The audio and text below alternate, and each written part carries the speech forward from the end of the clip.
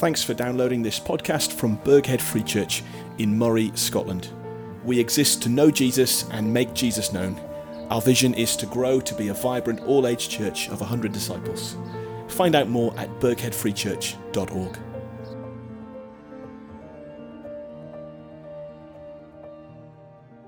We're going to come to read now from the book of Ephesians, and as Lindsay makes her way up to read for us, you might like to find Ephesians chapter 3 and verse 14. Thanks, Lindsay.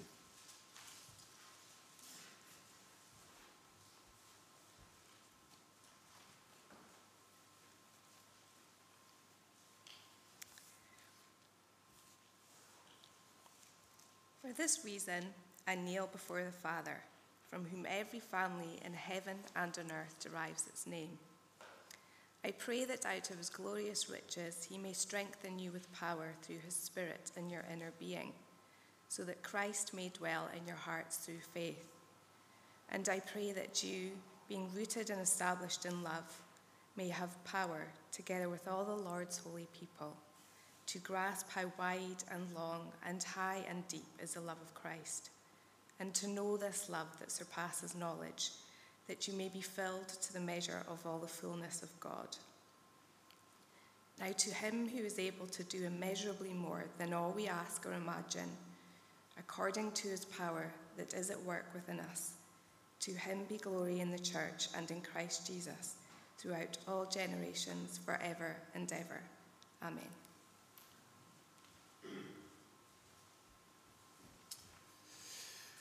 Thank you, Lindsay, so much for reading.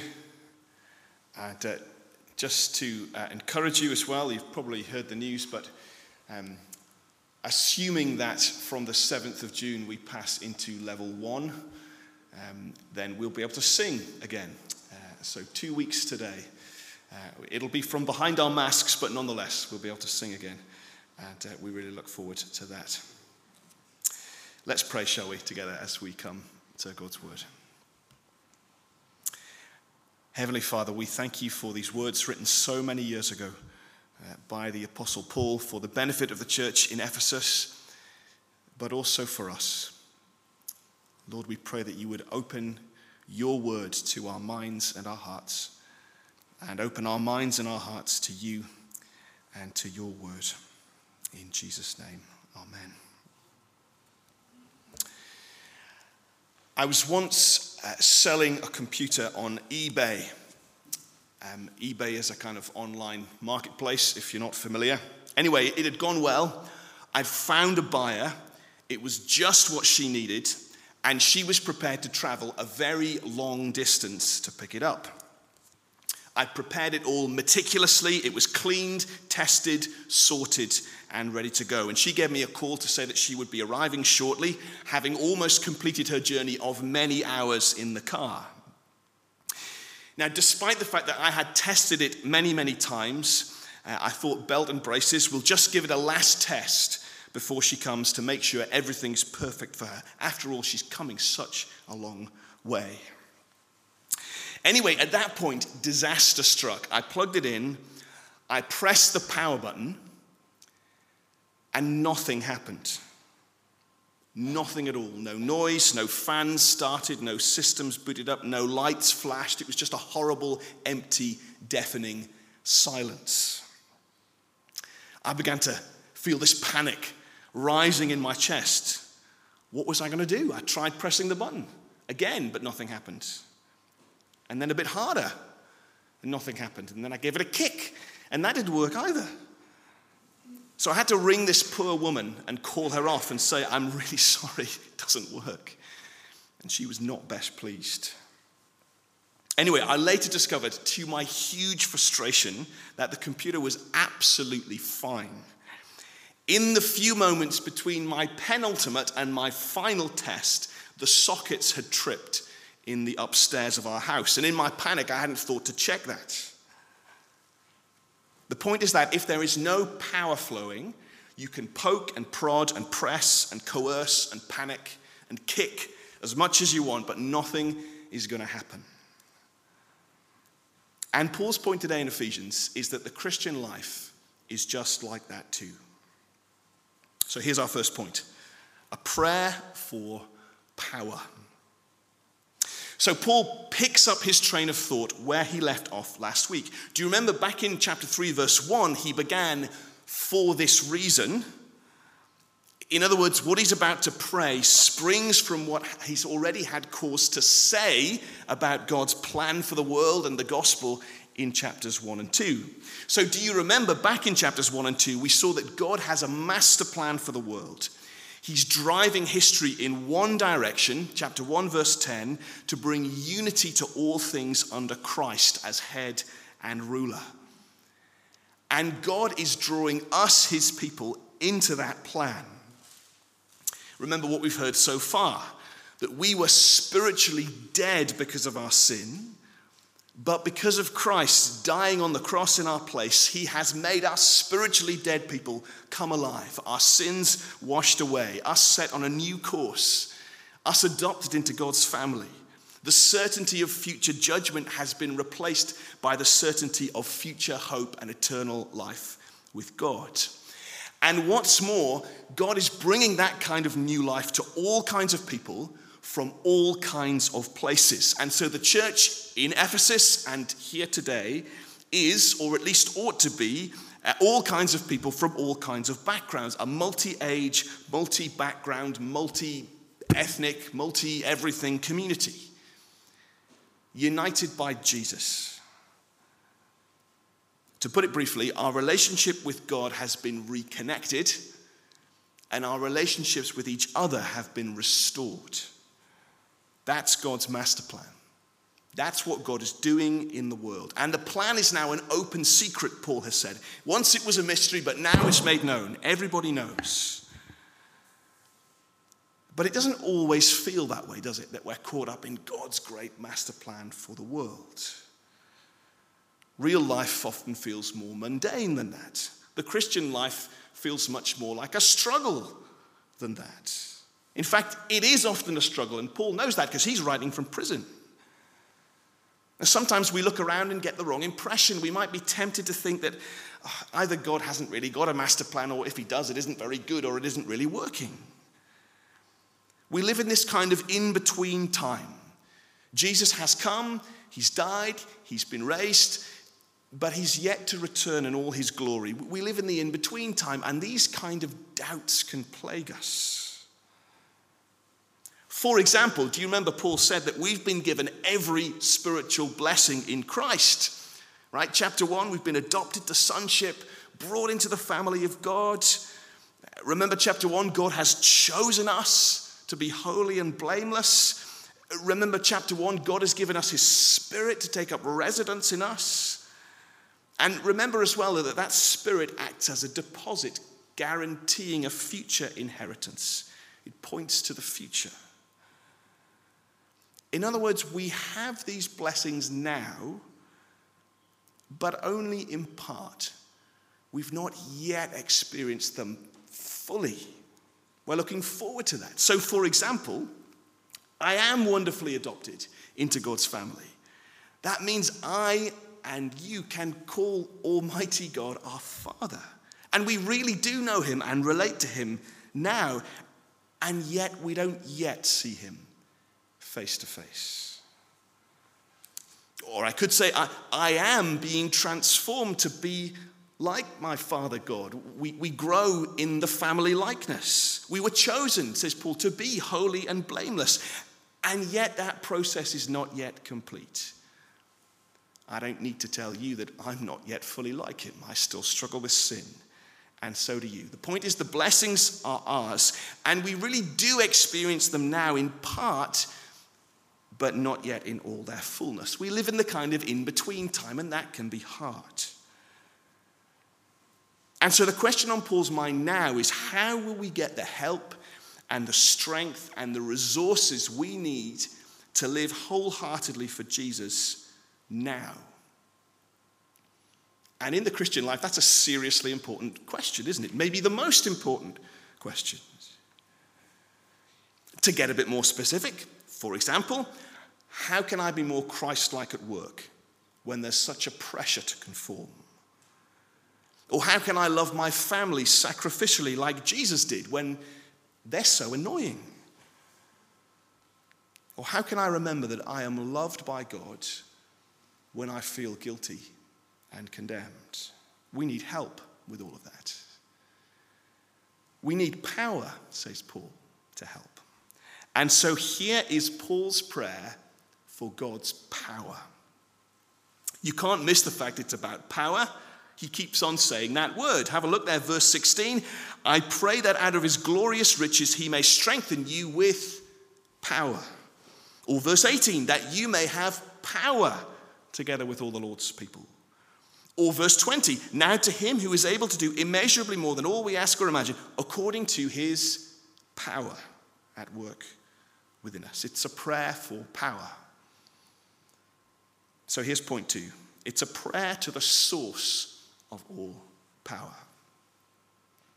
The basic point is that you can plug your kettle or your laptop or your toaster in at home, but if all the power stations have stopped burning coal or all the wind turbines have stopped turning, you won't get very far because there is no power.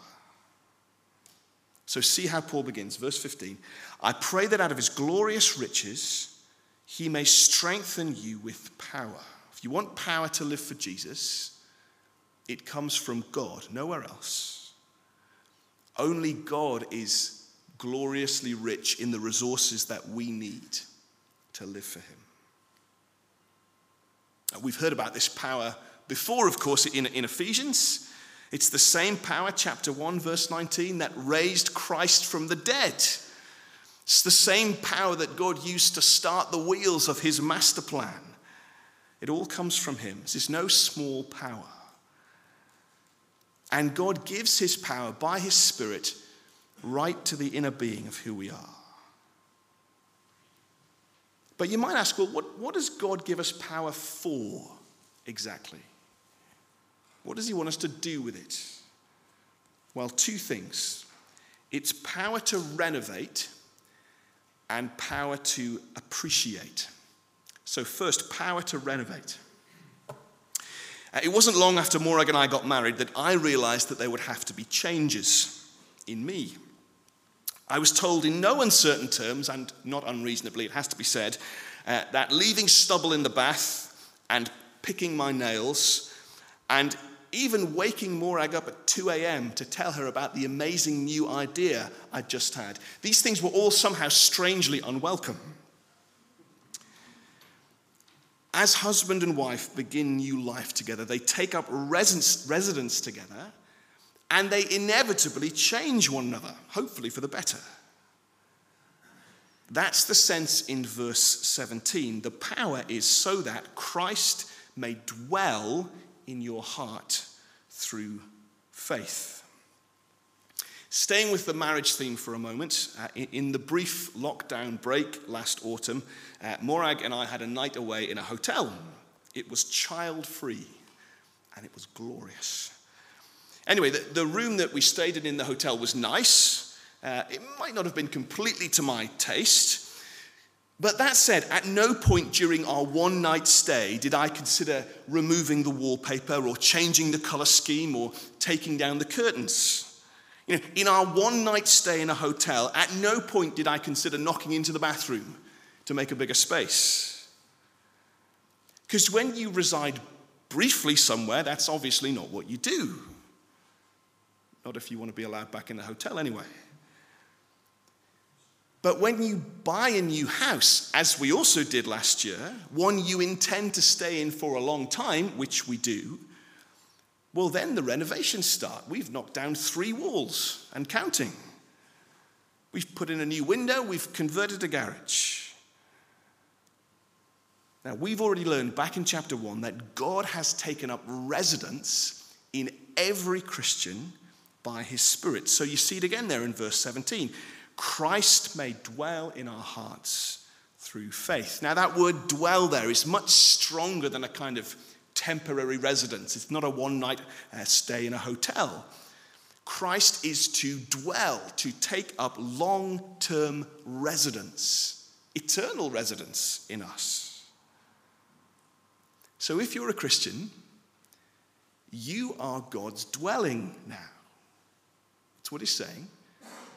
God, by his Spirit, is making his home in you.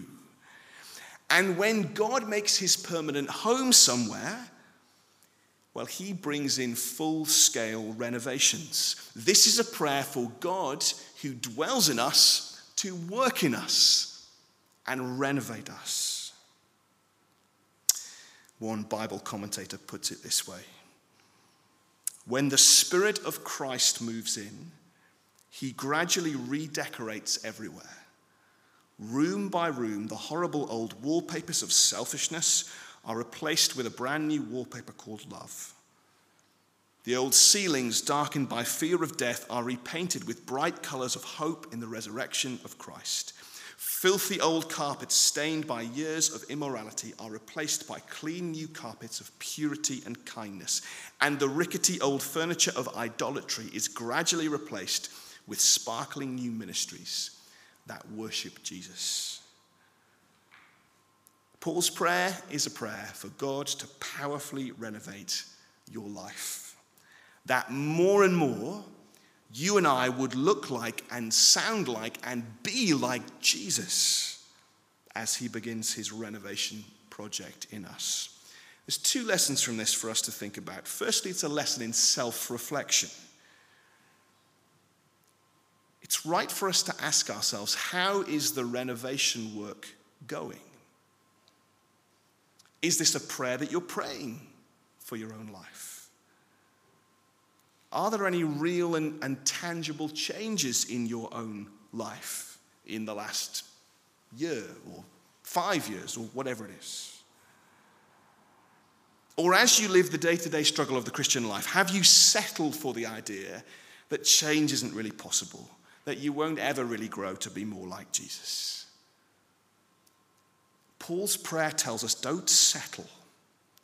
Pray for God to renovate you, to make you more honest at work and more patient at home, to have greater compassion and care for those others who don't yet know Christ and who desperately need to hear the gospel.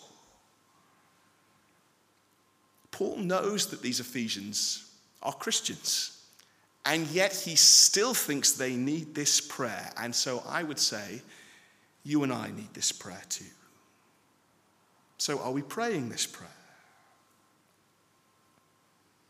Second observation, this is a prayer, but it's also a lesson in prayer, a lesson in how to pray. Let me ask you, what are you praying for yourself and for others? Here's Richard Coken, that same Bible commentator again. He says, we can easily read magnificent passages like this and then close our Bibles and just pray about the weekend barbecue or the children's colds.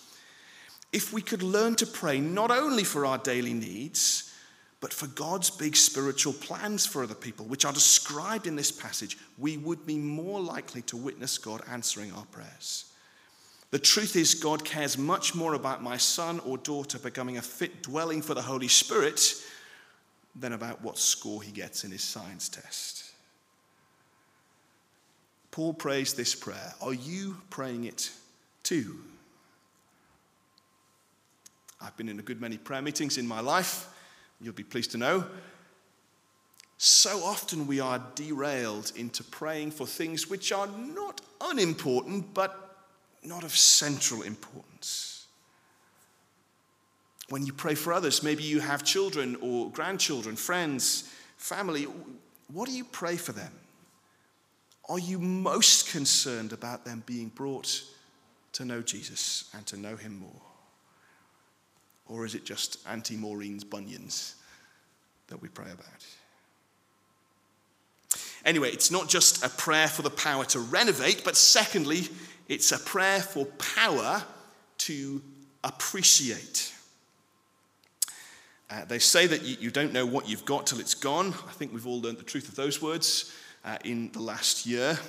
Simple freedoms like having friends around for dinner or going to a church prayer meeting or stepping into a cafe without having to use industrial disinfectant. We've come to appreciate these things all the more, I'm sure, as they've been taken away from us. And Paul prays for something similar here, power that we might appreciate. That we, this is verse 18, may have power, together with all the Lord's holy people, to grasp. In other words, he wants you to understand something, to comprehend, to get your head around something. What is it? Well, read on. To grasp how wide and long and high and deep is the love of Christ.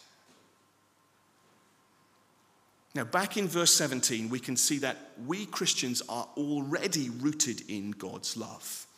Like a plant that's been planted there, we have our roots in the right place, in his love. The Christian life only began on the basis of God's love, which he showed to us in the gospel. Remember, we were spiritually dead. If he didn't love us, he would never have chosen us and rescued us. But Paul wants more for our lives.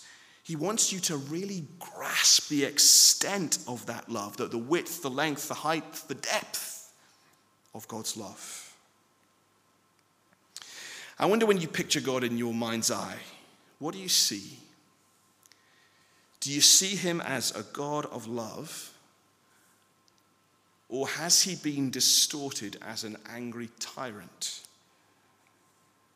Do you see him as a kind of eternally displeased father who's always wanting more and always out to get you and never quite impressed by you?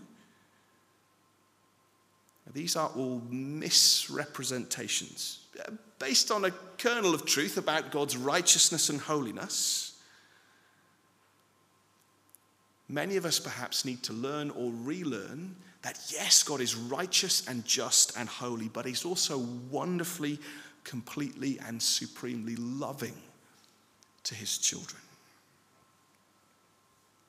Paul says his love is wide, which I think means it's an accepting love. He welcomes people, remember, from every tribe and nation and tongue and language.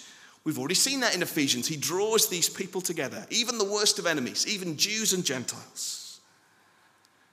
His love is also long, says Paul. It's not a kind of flash in the pan. It's not here today and gone tomorrow. Remember, chapter 1, he chose you before the creation of the world. His love is high, which I think means it's a kind of exulting love. He raises you from death and seats you in the heavenly realms with Jesus. And his love is deep. Paul said, in Christ we have redemption through his blood, the forgiveness of sins. I wonder if you've ever stopped to consider what it cost the Father to buy you back. The death of his own Son. One last quote. Have you stopped to realize that he accepted such depths of agony out of personal love for you? Perhaps some of us think that the things we've done or repeatedly done in the red light district or on the battlefield or in the office or on the internet or in our imagination are too terrible to be forgiven. We need to grasp that Jesus Christ not only knows the filthy things we've done and the far more numerous kind things that we completely fail to even consider doing, but he willingly accepted deep into his soul all the punishments that we deserve. His is an incredibly deep, sacrificial love. Which is almost sort of too amazing to get your head around, isn't it? Which is exactly how Paul goes on, verse 19. And to know this love, which surpasses all knowledge. The deepest part of the ocean, as my children who love science programs on YouTube keep telling me, is the Mariana Trench in the Northwest Pacific. I'm glad they're not here to contradict me. I think that's right. It is 7 miles deep. You could fully submerge Everest in it. No submarine can withstand the pressure to explore at those depths. God's love is like that part of the Northwest Pacific. It is deep and vast, and in the end, it surpasses all knowledge. It's greater than we could ever comprehend. But the depth of the Mariana Trench doesn't stop us enjoying splashing on the shore in Birkhead Bay, or paddleboarding at Findhorn, or surfing at Lossiemouth, as one of our daughters was doing yesterday. We can know, we can enjoy something of God's amazing love. Next week, we'll start to draw practical conclusions from everything we've heard of God's master plan. If you cast your eye forward, you'll see that Paul begins chapter 4 with the word therefore. He's going to start drawing out all the conclusions for what this means about life and what we should do. But for these first 3 chapters, the main application, here's the thing to remember, for our life, it's not so much something to do. There's not a checklist of to-dos from today's talk. In all of this, Paul is trying to shape not what you do, but how you think. It's not saying do this or do that. He's saying think this way. He's saying know that God has a plan for the world. Let that shape the way you think. He's saying remember you were brought from death to life only because of God's kindness. Let that shape the way you think. He's saying the church is at the center of God's plan. Let that shape the way you think. He's saying align your thinking with mine and align your praying with mine. Pray like this. Pray for the Holy Spirit to work in your life. Expect Jesus to renovate your life and change you. And pray for the insight to grasp, to comprehend, to understand what all of this demonstrates about Jesus' love. Is that possible? Paul says yes, verse 20. To him who is able to do immeasurably more than all we ask or imagine, according to his power at work within us. And we should want, I think, to join in with Paul and say, to him be glory in the church and in Christ Jesus throughout all generations, forever and ever. Amen. Let's pray.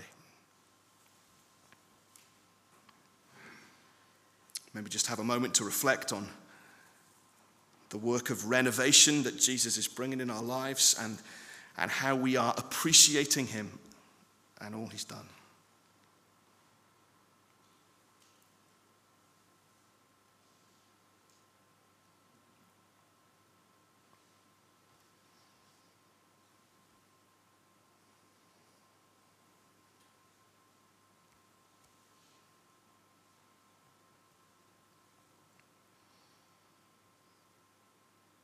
Our Father, we pray that out of your glorious riches, you would strengthen us with power through your Spirit in our inner being, so that Christ might dwell in our hearts through faith. And we pray that we, being rooted and established in your love, might have power from you to grasp how wide and long and high and deep is the love of Christ, and to know something of this love which surpasses all knowledge, that we might be filled with all the fullness of God. In Jesus' name, amen. Thanks again for listening. Please feel free to share this podcast, and if you'd like to be up to date with each week's talk, why not search Birkhead Free Church on your favourite podcast app and hit the subscribe button. For more information, go to birkheadfreechurch.org.